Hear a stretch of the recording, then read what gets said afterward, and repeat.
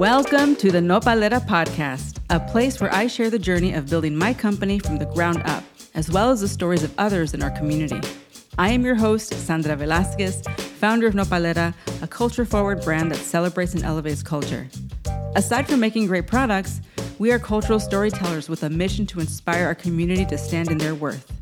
In this podcast, you will hear a mix of solo and guest episodes around the entrepreneurial realities of building a company. I launched Nopalera from my Brooklyn apartment with no outside funding while working 3 jobs, raising my child in the middle of the pandemic at the age of 44. Thank you for joining me on this journey. I hope it inspires you to live boldly.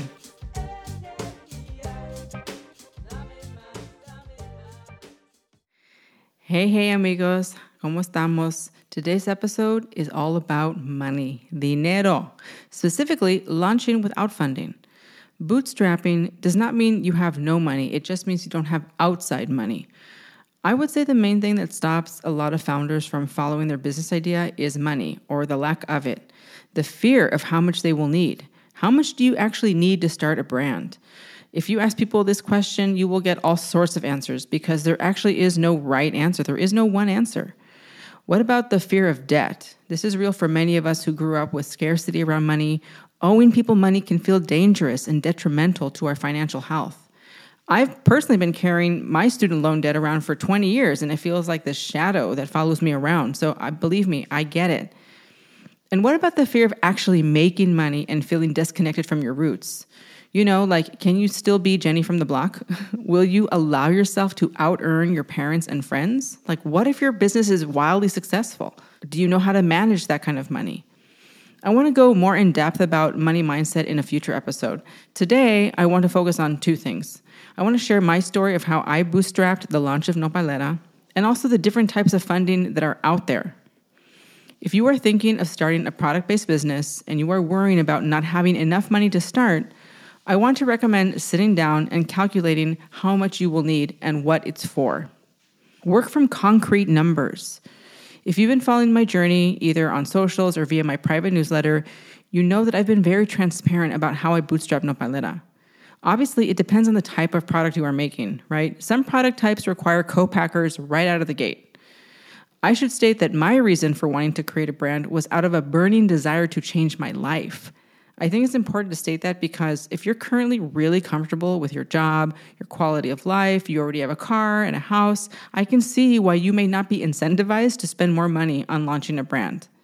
In my case, it was create a successful brand or stay exactly as I was, meaning no money in a crappy apartment in Brooklyn on a dirty, busy street. For me, it was do or die. And to be honest, when I see people who already have money and they decide to start a brand, it's hard for me to relate. Maybe one day I will be able to relate to that. But for me, bootstrapping was the only way because my credit score made me unloanable. When I hear about brands raising money from family and friends, I can also not relate to that because no one in my family has money and neither do my friends. So how did I do it? I had a full-time job, a part-time job, and I taught classes at night. It was exhausting, but I really didn't have any other options, and I knew it was going to be temporary. Plus, it was the pandemic, so there was nothing else to do except work.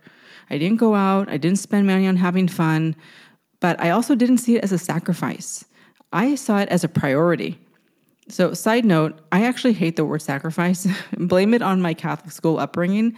I choose to reframe what people call sacrifices as simply prioritizing what you really want. Like, what is really important? What is really, really important? What do you really, really want? So I sat down and I priced everything out, literally everything, ingredients, packaging, branding, the website. I figured out how I could spread out the payments because I did not have all of this money up front. I had actually no savings, you guys. All right. And so I paid for things in small increments over the course of a year. I ordered the smallest quantities possible, like 1,000 of each box.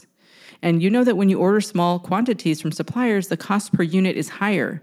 And I knew that that was temporary too. So I also asked my suppliers where the price breaks were, so I knew what my COGS would be once I scaled. That's important for all of you out there that are starting small, and you're ordering small quantities. You should always be asking your suppliers, like, what are the price breaks? How much do I have to order to reduce the cost per unit? That's just a side note. I did payment plans whenever possible. I used my personal Amex to buy components like jars and lids so that I could pay it off later in increments.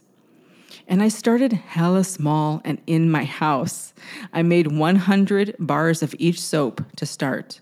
And I only launched with 5 SKUs. And honestly, that's kind of a lot. If you can launch with less, please do so.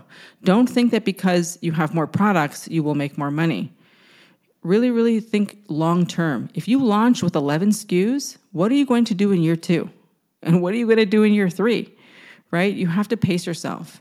So start small, stay focused, do the math.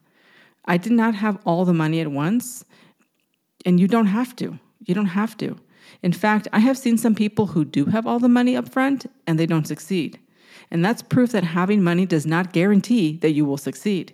You still have to have a good product that is for someone and is solving a problem.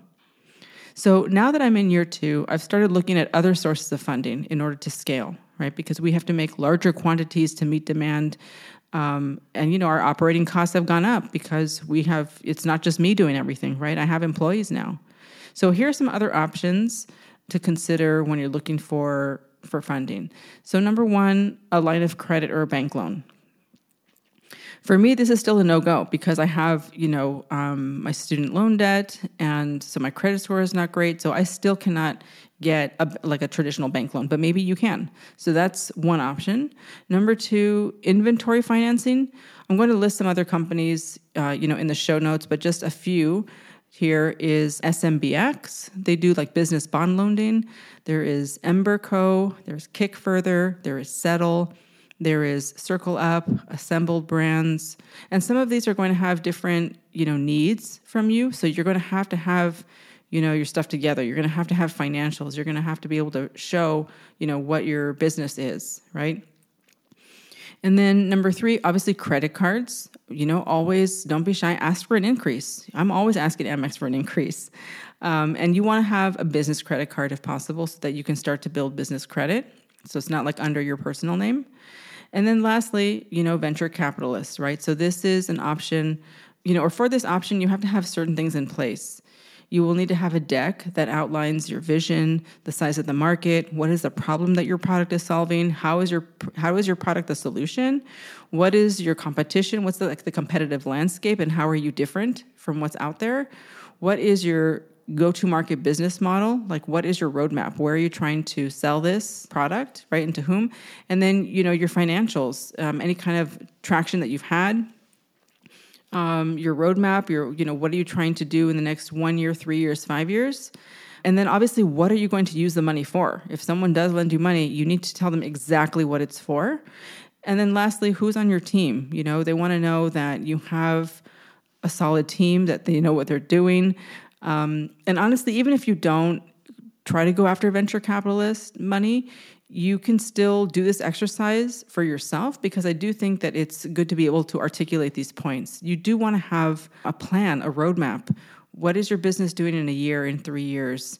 Who are the key retailers that you're going to be partnering with, or that you want to partner with, et cetera. So that's really important to show that you have a really long-term vision. So I also want to restate that you do not need to have all the money to begin. So please don't get caught in analysis paralysis. Sit down and write it all out and sit with the numbers. Oftentimes, we're just scared of numbers because they are bigger than anything we've ever seen or had. Don't be scared of numbers. They're just numbers. And remember, there are millions of people in this world, and there is plenty of money out there. There are people out there that have money that they don't even know where to invest it, okay? Literally. So once you decide and commit to building your brand and you take the first step, you will see that the road will open up. Visit nopalera.co to pick up your favorite self-care items for yourself and your friends.